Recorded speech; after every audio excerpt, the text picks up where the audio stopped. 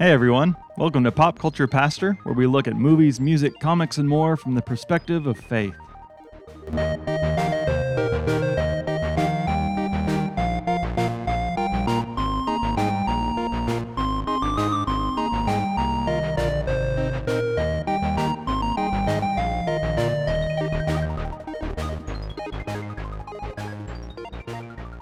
Well, hello everyone, this is your self-proclaimed pop culture pastor, Chris Perry. Today we're doing something a little bit different. Didn't have time to get together a whole new episode, so we're going to do something that I may come back to, depending how future weeks go as well. We're going to call these pop culture homilies. For those that aren't familiar with that term, homily just means short sermon. So I'm going to take a biblical passage and then apply that to something that I've been enjoying in the pop culture world. So our text today comes from Exodus chapter 3. It says, Moses was keeping the flock of his father-in-law Jethro, the priest of Midian. He led his flock beyond the wilderness and came to Mount Horeb, the mountain of God. There the angel of the Lord appeared to him in a flame of fire out of a bush. He looked, and the bush was blazing, yet it was not consumed. Then Moses said, I must turn aside and look at this great sight, and see why the bush is not burned up. When the Lord saw that he had turned aside to see, God called to him out of the bush, Moses, Moses.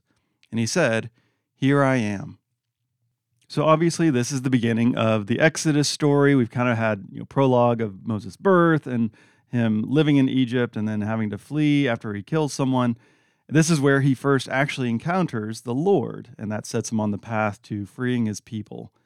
So we're not getting into all of that. What I want to focus on today is what makes a difference for Moses in this moment.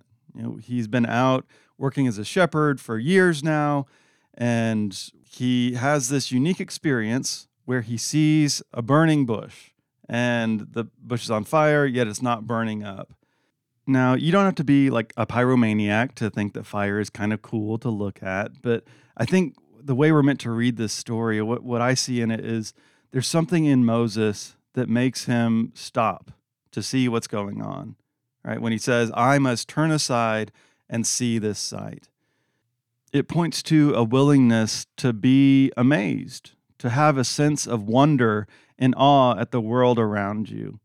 So often we're lacking that, and everything about life just seems the same as always, and we just go through with our heads down, going about our business, and we lose the ability to be surprised. But Moses, because he's willing to turn aside, he encounters God. And I think it's the same for us, that if we're going to have some sort of experience of the divine, it often comes through our openness to wonder and something new. I think of this because the game that I've been spending a lot of time in recently, as you probably heard me mention at the end of the last episode, is the new Legend of Zelda Tears of the Kingdom. And I could go on for a long time about why this is a great game and Breath of the Wild before it, why it was so amazing, or really the whole series, going all the way back almost 40 years ago. That there's some draw to it, and so much of it comes down to this same idea of there's always something new and exciting to explore. There are plenty of open world games now, if you play a lot of those. And some of them, almost as open as they are, as many things as there are to do, they kind of become boring because it's like, all right, now I just got to go check this thing off the list, and it just feels like work.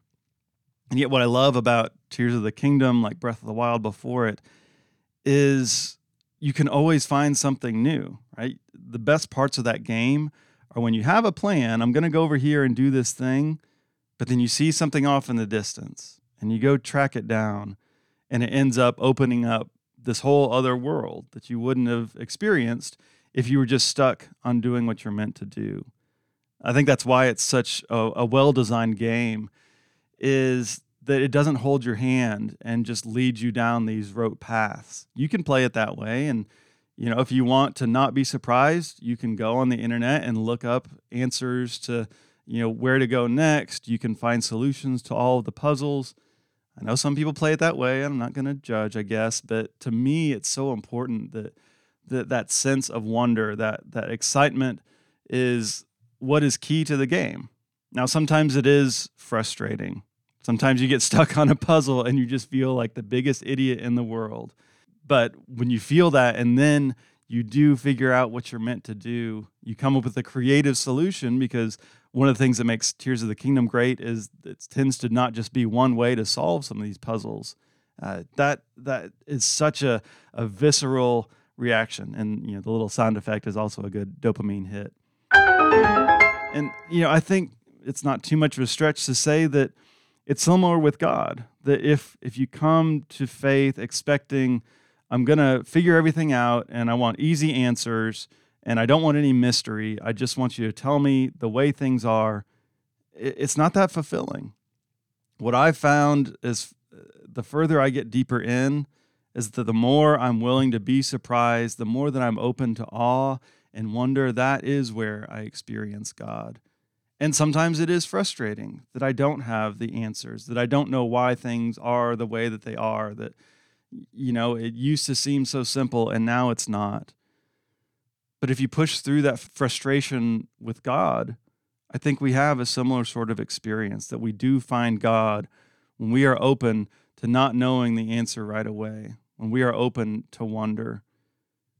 It's kind of ironic that, I'm getting so much joy out of this game that is, it's me sitting playing on a screen, but I'm doing something where I'm exploring the outdoors instead of just doing that in real life. And there's room for both, but it really is when you go out and look in nature, I think that you do most often experience that sense of awe and wonder. Look at the birds, Jesus says. I mean, well, Jesus, there's a ton of birds. Who cares? I've seen a robin. I've seen a duck. You can have that attitude, and yet you can also look at them deeply, as I think Christ calls us to, with the same attitude that Moses had toward this bush of, no, I need to turn aside. I need to stop and look at the birds, consider the lilies, and see the beauty that so often goes unnoticed. I think this is one of the things that's great about kids. And I think that's relevant because when you think about video games, you think of that often as something for kids. But kids are so open to that sense of wonder. My 5-year-old daughter is great at this, that she just always notices the little tiny wildflowers that I would just walk right by or mow over. She can see that beauty because she hasn't learned this adultish kind of skill of just moving on and focusing on what quote unquote matters. That sense of wonder, whether it's in a video game, whether it's with nature, whether it's something else having to do with the world that our Creator has given us. If we're open to that, that is where we experience something real. We experience wonder. So where are you seeing this in your pop culture world right now? Maybe you're a gamer, maybe not. I would certainly recommend getting a Switch and getting Tears of the Kingdom if you haven't gotten into that yet. But I mean, it applies in so many ways. There are so many shows and movies, especially the kind of like made by algorithm streaming movies that I've complained about a few times on this show, where there is no sense of wonder. There's no sense of surprise. It's just kind of giving you exactly what you expect. And I know there are times when that is what you kind of need. And there's certainly a place for revisiting shows and games and movies that we've seen a million times. Even though, I mean, I've watched The Simpsons who knows how many times, and yet I still seem to be surprised or find joy and wonder in that somehow.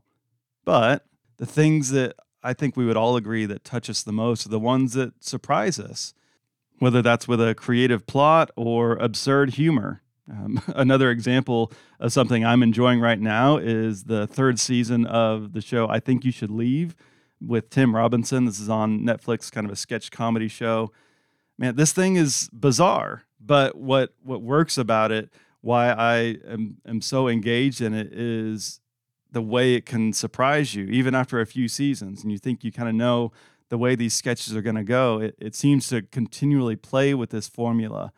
And so, I know it's not for everyone. Some people might find it too weird or annoying, but I Think You Should Leave is also a show that you kind of have to turn aside and see to try and figure out what's going on there and find the humor in that. So what is it for you? Where do you find a sense of awe and wonder in the pop culture that you enjoy? And where can you see that that's really what we're always all looking for? That is where we might even experience God. Well, this concludes our first pop culture homily on Exodus 3, Tears of the Kingdom, and I Think You Should Leave. Thanks for joining us today. Pop Culture Pastor, as always, is produced by me. Our theme music is Be Thou My Vision from the 8-Bit Hymnal by Mr. Tyler Larson. Show comes out every other Thursday on your preferred podcast platform, and Lord willing, we will have a full episode in a couple of weeks. But until then, you can follow me on Instagram and Facebook at Pop Culture Pastor for more. You're now dismissed. Go in peace.